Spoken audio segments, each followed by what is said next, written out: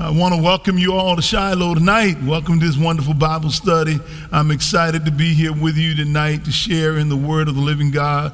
I'm just so blessed and impressed by what God has done. Let me just thank God for Minister Robin Harris standing in for my stead last week. What a beautiful job she did.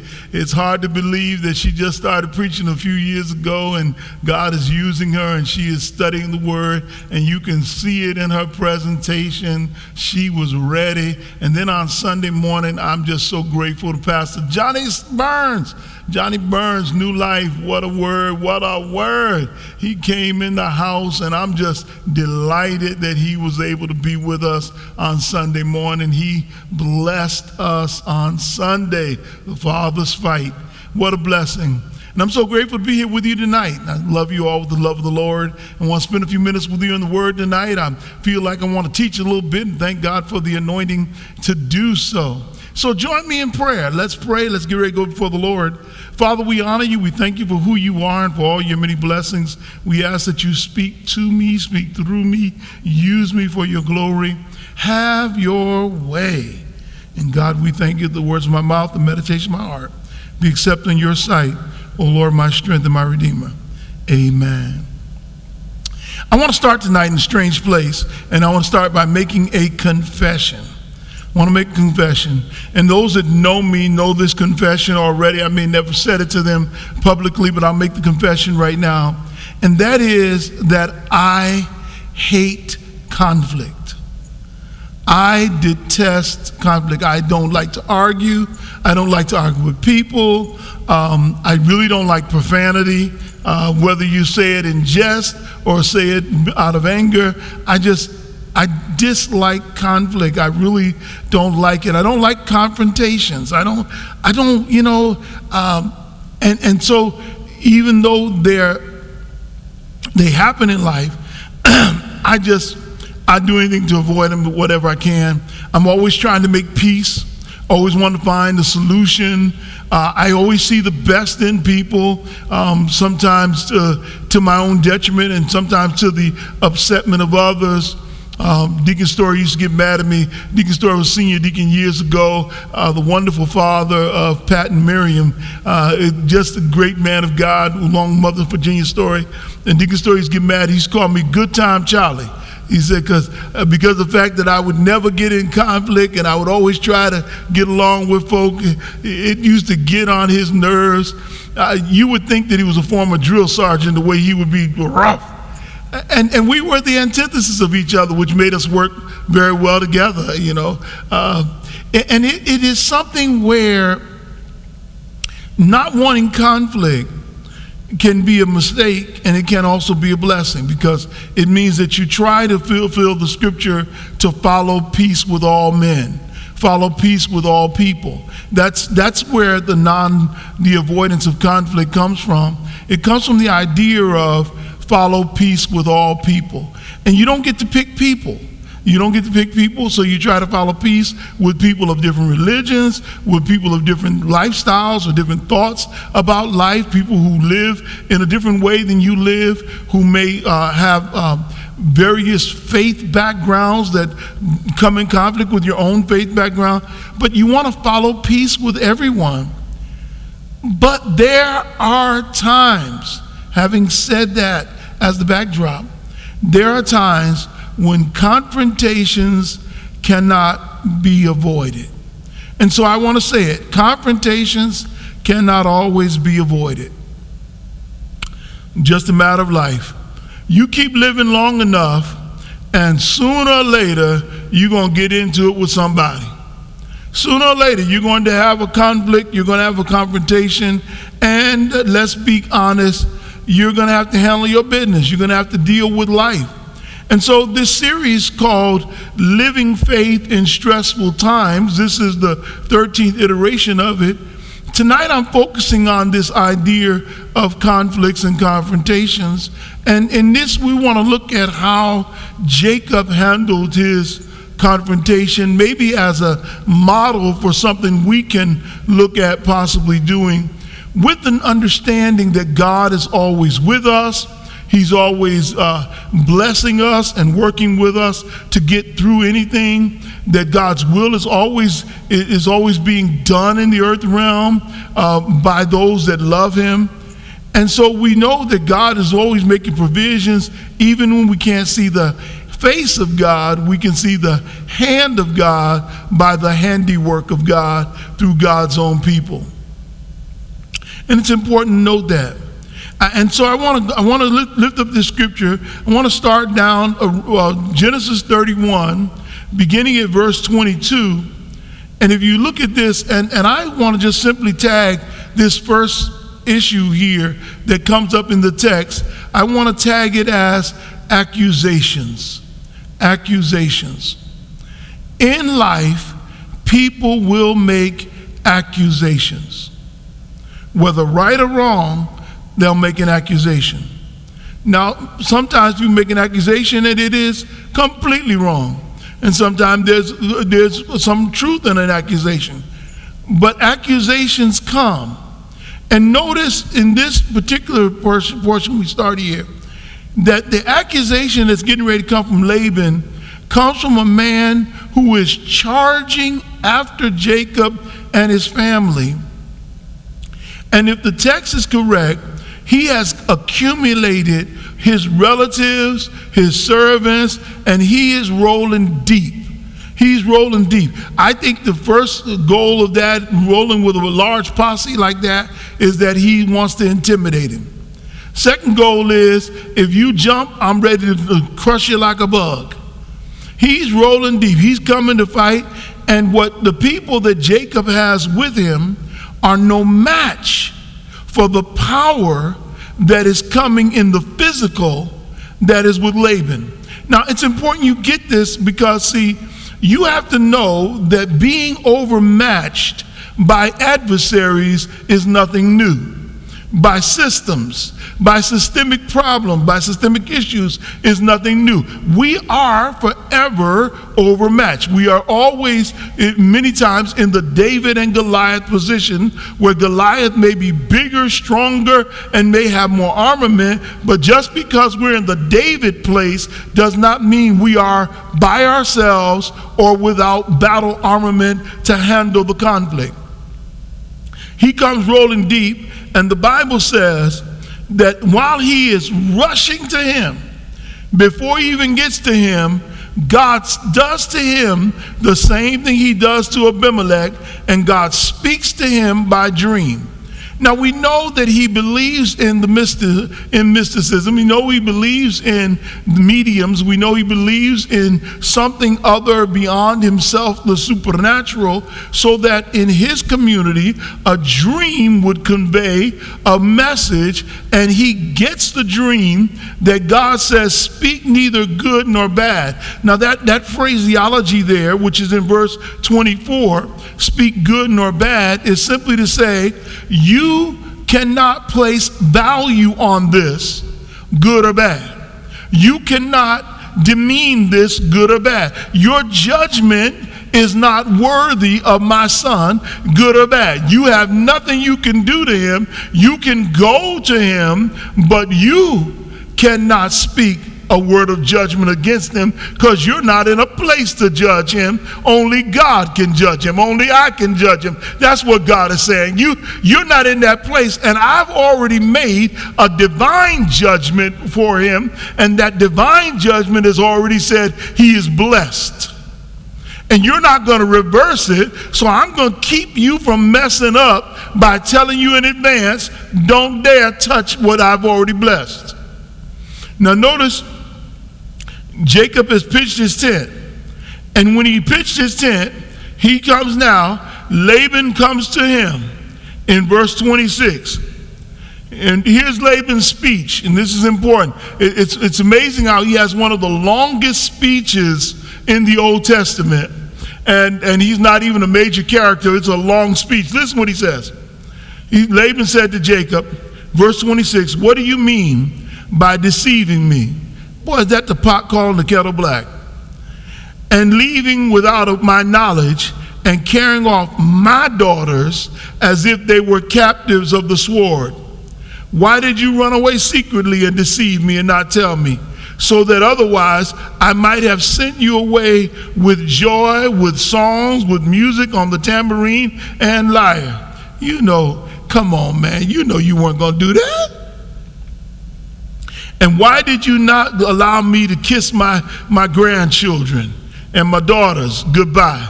I'm reading from the Amplified Version. Now you have done a foolish thing in behaving like this. It is within my power to harm you. What he says is, in my flesh, I have the ability to harm you. But then he has that great cosmic conjunction there. But God, the God of your father, spoke to me last night. And since God spoke to me, what is in my power of the flesh has now been put under subjection by the power of the divine God. Now, verse 30. Now, I suppose you felt you must go because you were homesick for your father's house and family. But why did you steal my household gods? Now, this is important. He says, I'm going to make an excuse. Now, he's got all his relatives with him. He's got all his boys with him. He's ready to throw down. He said, I guess you left because you feeling homesick. Well, there's nothing in the text that said Jacob was feeling homesick. Although, of course, he would love to see his family again. No, God told him to leave. He knew it was time to get out. But he asked that question, what made you take my household gods? Now, in retrospect, this stealing of the gods, these household idols, now gives him a ploy to say, I have been offended. This other ploy does not work. You can't just say, I stole your daughters. No, if you want to be honest about it, you actually sold your daughters through 14 years of labor. I worked 7 for one daughter, you gave me a different daughter, and worked 7 to get the daughter I wanted. No, I didn't steal anything. I have given you a dowry of labor. So there's no stealing here. And I didn't take them by the sword. I took them by the labor of my brow. I took them by hard work and industry. I gave to you. Wait a minute. But notice what he does. The accusation is made, and instead of him getting upset, instead of him, some of y'all, some people, not necessarily the person at your house in front of your computer or iPhone or Android right now, but some people, when someone had come up to them like that, would have been ready to just plain old cuss them out. This is a good place to cuss them out. Some people deserve to be told off. And let me just say this. There are times in our lives when certain people can get on our last nerve. I don't know what the last nerve is, but you know what I mean. They can get you to that place where you just really think that you want to say, I declare something ought to be said.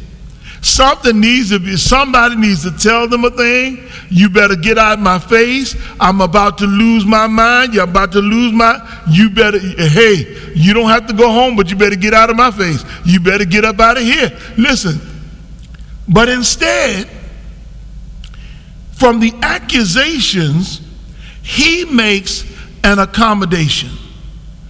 And so we have this accommodation. And every now and then, you've got to be willing to say, I don't know what you're talking about, and I have nothing to hide. So let's see where this is going. So what he says is, in effect, search me, search all my family. We have nothing to hide. Now, he had nothing to do with anything wrong, because he didn't know what Rachel had done. Let's pick it up at verse 31. This is interesting here. Jacob said, I have left. He says, I have left because I was afraid, for I thought that you would take your daughters from me by force. Verse 32. The one with whom you find your gods shall not live in the presence of our relatives. You search my possessions and point out whatever you find that belongs to you and take it. For Jacob did not know that Rachel had stolen the idols. So Laban went into Jacob's tent, and he began to search. He went in the tent of the maids. He went in everywhere. Now Rachel, with her little sneaky self, it's amazing. If he had caught her with those idols and had killed his baby mama, the one he had worked and loved so dearly with the beautiful eyes, he'd have lost his ever-loving mind. I don't know how God protected them from this mess. Sneaky child went and stole those idols. Now Rachel had taken the household idols, I'm in verse 34, put them in the camel's saddleback and sat on them. And Laban searched all through her tent. And then when he got to her, she then said, verse 35, I'm skipping around, so don't think I can't read. I'm just reading the important parts here. She said, don't be displeased, my lord, that I cannot rise before you, for the manner of women is on me, and I am unwell. That ends the search. That ends the search. I ought to tell you something.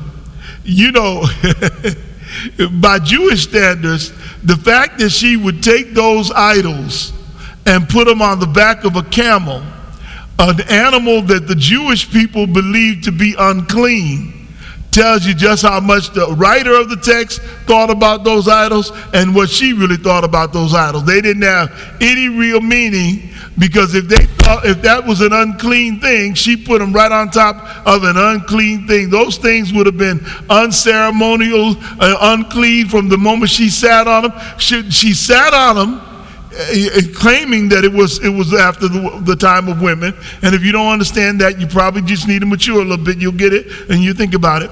She's already sat them. That has already made them non-useful for ceremonial use. But then she sat on them on top of an unclean animal. You know what? A couple things I want to make note of. First of all, I want to make note of the fact that I wondered, I was with my wife yesterday, we were riding and we were talking, I said, this text bothers me. Why in the heaven's name would she steal those idols? Why are you going to steal? She went in her daddy's tent and snuck out the idols. You know, I'll point to this in a moment, but later Jacob will have to get rid of all those idols and all that mess from out the camp and purify his household. Those idols would have to go. He didn't know then, but later on you're going to find out he's got to get rid of every one of those things. Why in the world will you steal? Why did you take the idols, girl? Why did you steal it? Now, the Amplified gives a note, and the Amplified note suggests that the reason why she would have taken the idols is that in the land where Laban lived, whoever had the idols was being passed the inheritance of the family, so that a son-in-law could appear with the household idols or gods and could go in and take possession of the land or inherit the land or wealth. Well, that doesn't work. That doesn't make a lot of logical sense. Number one, Jacob doesn't want the land. He's trying to get out the land. He's trying to leave, so he doesn't want it. So someone says, well, no, she got it for her son, so that Joseph, her son, would be able to get the land. No, it's not all that logical, although it is a truth about that land, that the idols was used as one form of inheritance to be passed down, and it would show who was the inheritor of the land.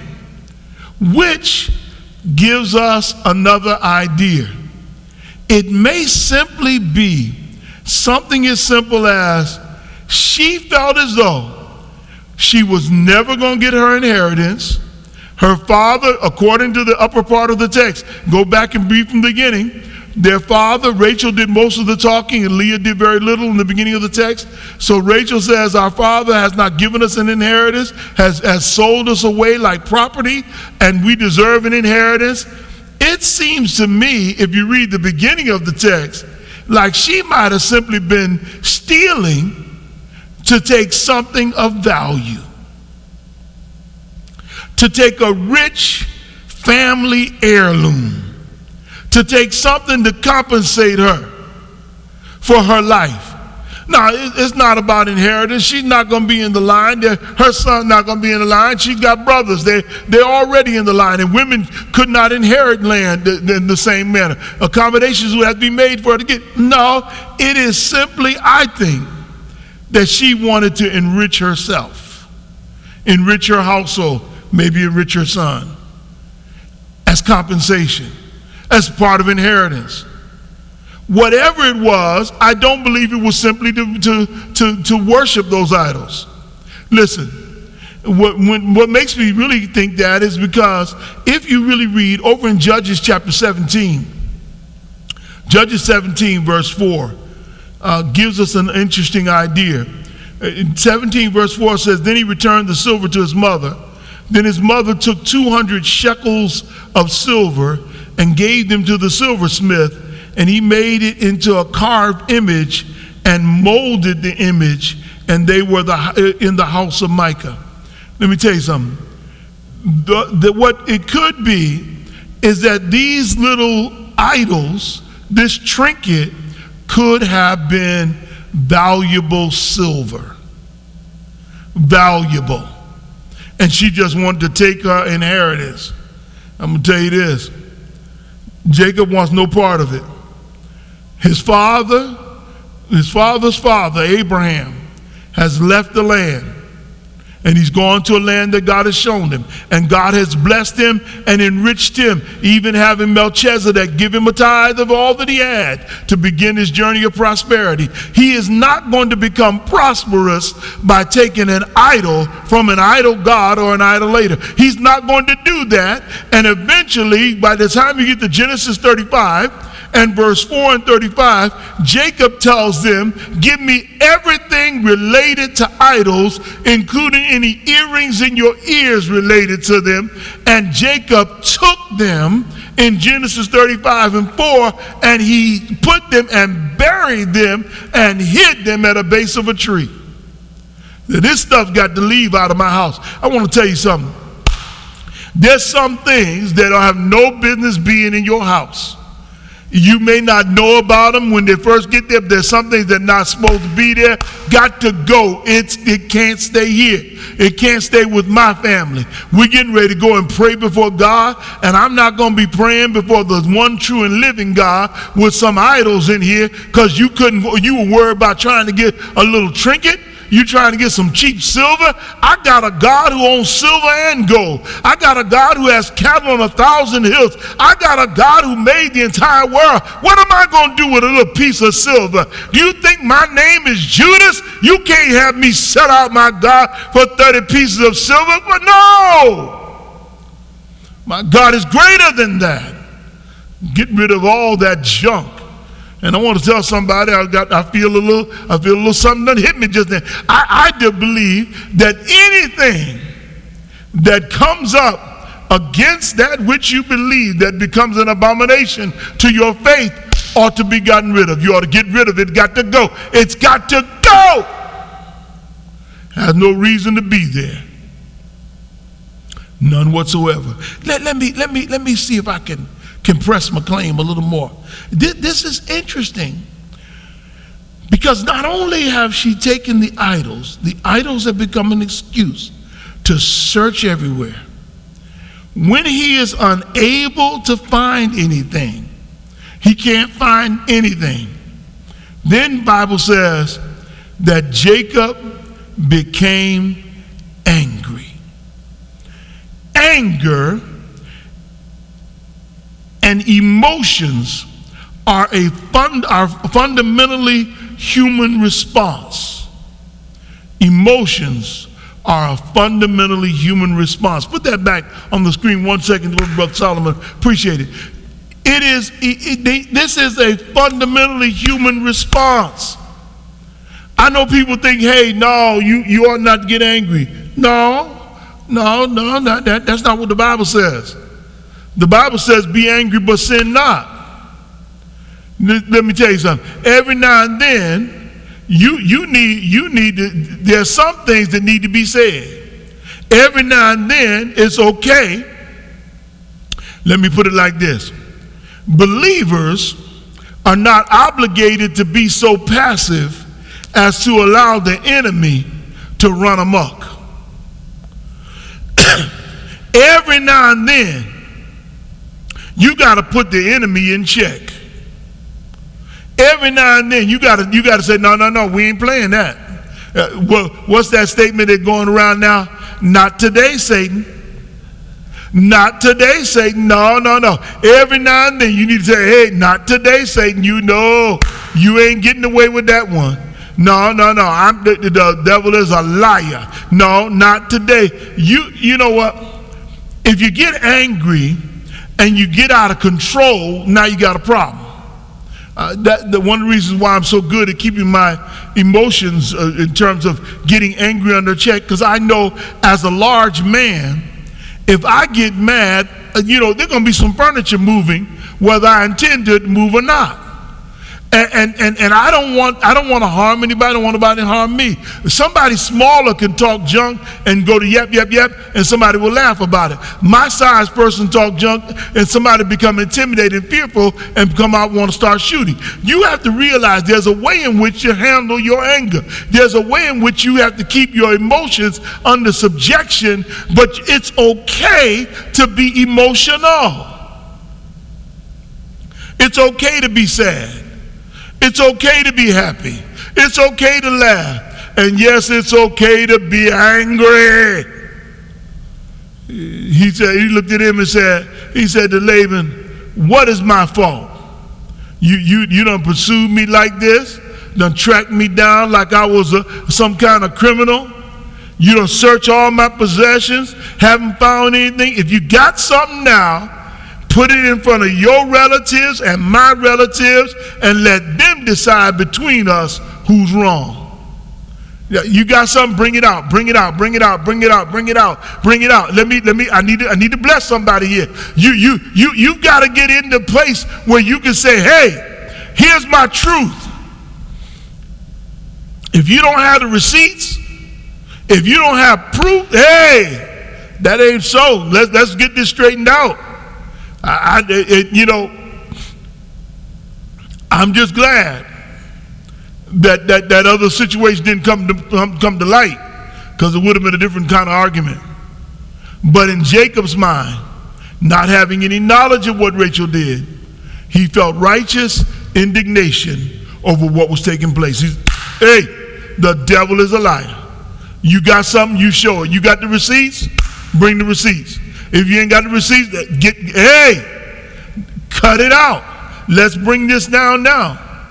And then in verse 38, he does something that moves beyond anger. And this is the key for you. If you're going to live your faith in stressful times, at some point you got to move beyond your emotions. At some point you got to stop crying. At some point you got to stop yelling. At some point you got to stop cussing. At some point you got to stop screaming at the top of your lungs. At some point you got to stop hollering, oh God, oh Jesus, oh yeah. At some point you've got to move from all of that stuff, and you've got to be able to advocate for yourself. And he advocates through the testimony of the facts. At some point, you got to be able to say, I'm going to speak up now. I'm going to advocate now. I'm going to put it on the line now. Here's the truth right now. Here's my truth. You spoke your truth. I speak my truth. They heard your truth, they can hear my truth. He said, let me tell you something. And here's a bit of hyperbole. He begins to go on. He said, look, I'm going to tell you now. I done did everything I could. Didn't eat any of your animals. You lost none of your young. I took all the loss for you. This is verse 39.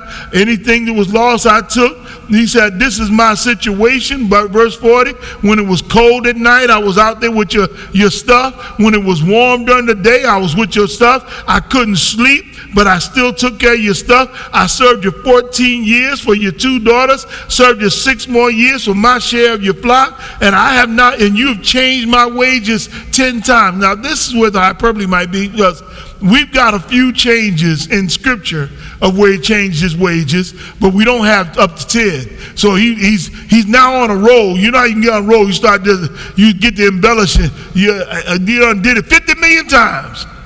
Every time I turn around, you done said that 50 million times. You done did it. It's a little bit of hyperbole. He said that you done changed my wages over and over and over again. You keep on messing with me. You keep on messing with me. And in the midst of your mess, here's the power now. He's going to his power move. He's making his power move now. He's coming up off the mat. I'm about to put the move on you. I'm going to put the okie doke on you now. He says, if the God of my father, glory to his name. He said, if the God of my father, if the God of Abraham, the God, the one feared God, the God of Isaac, if my God had not been with me, you'd have sent me away empty-handed. But I've got God on my side. God seen my affliction. God seen my humiliation. God seen my labor, my exhausting labor. God has seen me. And if nothing else, if you won't accept the fact that I know who God is and that I know what God has done in this situation, God rendered his judgment against you last night in his rebuke to you. God already rebuked you. I don't have to say anything. I can sit back now. I'm just going to remind you the Lord already said. I'm going to remind you God already spoke it out. God already told you can't touch me. God already told you who I am. God already told you what I mean to him. God already told you can't speak good or bad to me. So I'm not really worried about you right now. You done messed up by letting me know that my God has already been in touch with you. I might have been a little shaky in the beginning, but once you said God spoke, all my shakiness went away. I started feeling good from that moment on. God has spoken. I want to tell you something. God is speaking on your behalf and whispering into the ears of your enemies right now. People you don't even know that wanted to come against you, God's speaking right now. Things that they wanted to put on you, God's speaking right now. Ways they wanted to mess up your life, God's speaking right now. Things that they said they were going to say about you, God's speaking to them. You better not speak good or bad about them. You don't have to say anything about them at all, but you better not say good or bad. You don't you open your mouth. Touch not my anointed. Don't touch my anointed daughter. Don't touch my anointed son. Don't touch that. I've got my hand on them. God is speaking on your behalf. You never know why folk done turn around who are mean to you. You never know why folk turn around who had already made a way and thought they were going to mess up your life and ruin your existence, and God turned them around and wouldn't let them say a word. They couldn't speak good or bad because God will whisper in the ear of the enemy. Don't tell me he won't do it. He whispered in the ear of Pharaoh. He whispered in the ear of Abimelech. He whispered in the ear of Laban. God whispers in the ear of the enemy if he has to do it by dream, if he has to do it by voice, if he has to do it by fire, if he has to do it by rain. God will speak to your enemy and make your enemy your footstool, and he will let the devil know you can't touch this. I get excited. The God I serve will not allow the enemy to throw me down. You don't have that kind of power, devil. Devil, you ain't got that kind of power. The God we serve has all power in his hand. I feel like teaching tonight. Good golly, Miss Molly, I feel an anointing. Let me try to work this a little more. I'm gonna close it with this last point here. I'm gonna get out the way. I feel something up in this place tonight. I feel an anointment to teach. Watch this now. Watch this now. After he speaks his word to him, he puts a rebuke on him that won't wait. And then Laban comes back. Before I give you the last point, Laban comes back, and with one last gasp, one last little dig, one last little opportunist point, Watch this. Let me read verse 43. I'm reading again the Amplified Version. Laban then answered Jacob, said, you see these women that you married? Those are my daughters. These children are my grandchildren. These flocks are my flocks. And all that you see here is mine. But what can I say I do today to these my daughters or to their children to whom they have given birth? He said, wait a minute. Now you're going to start acting possessive. This mine, this mine, this mine. Nah, bruh. This my wife. This my wife. Bone of my bone. Flesh of my flesh. You may have helped bring her in the world, but you have to remember something. In the marriage ceremony, you brought her to me and gave her as my wife.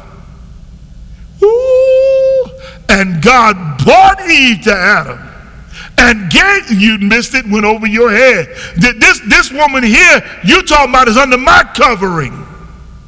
She's under my covering, my shield. I love Mr. Reeves, wonderful man of God and great deacon of the Lord's Church, First Baptist Church in Milford, wonderful man of God. But the moment he gave my wife to me, and here in this same sanctuary, that day she came under my covering.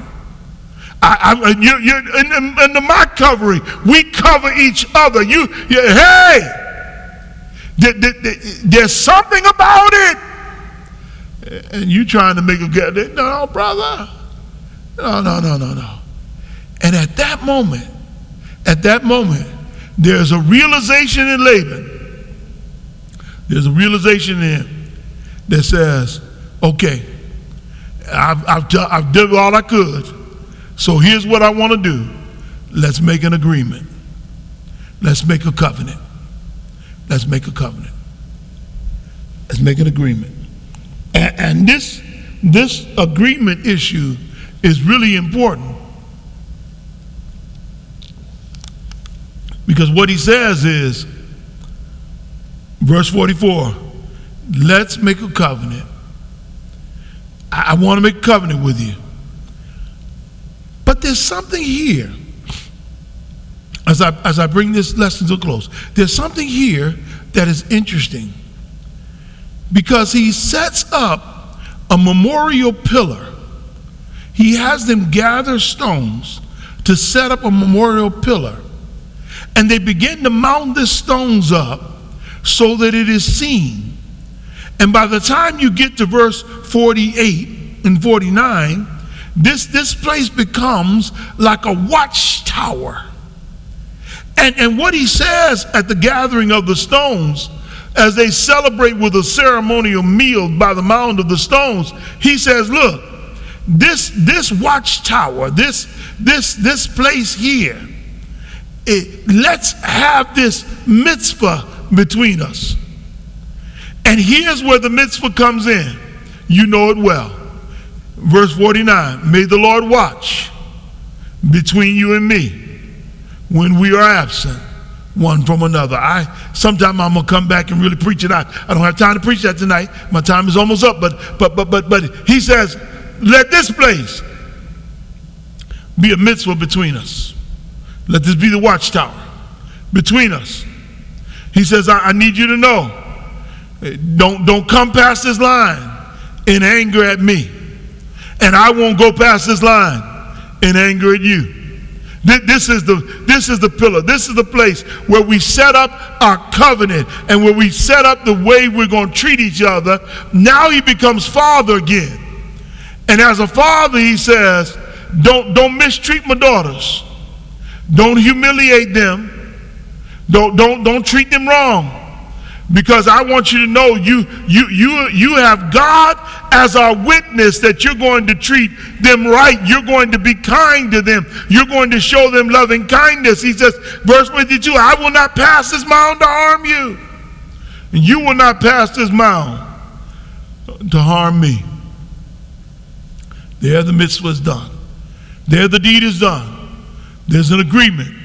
There's a covenant set. The covenant is solidified through the meal. But there's one other thing in the text, and I go now to close with this. With all that's been done, one last important act is to swear it or to pledge it by an oath before God. And here's where the difference between the two men become really clear.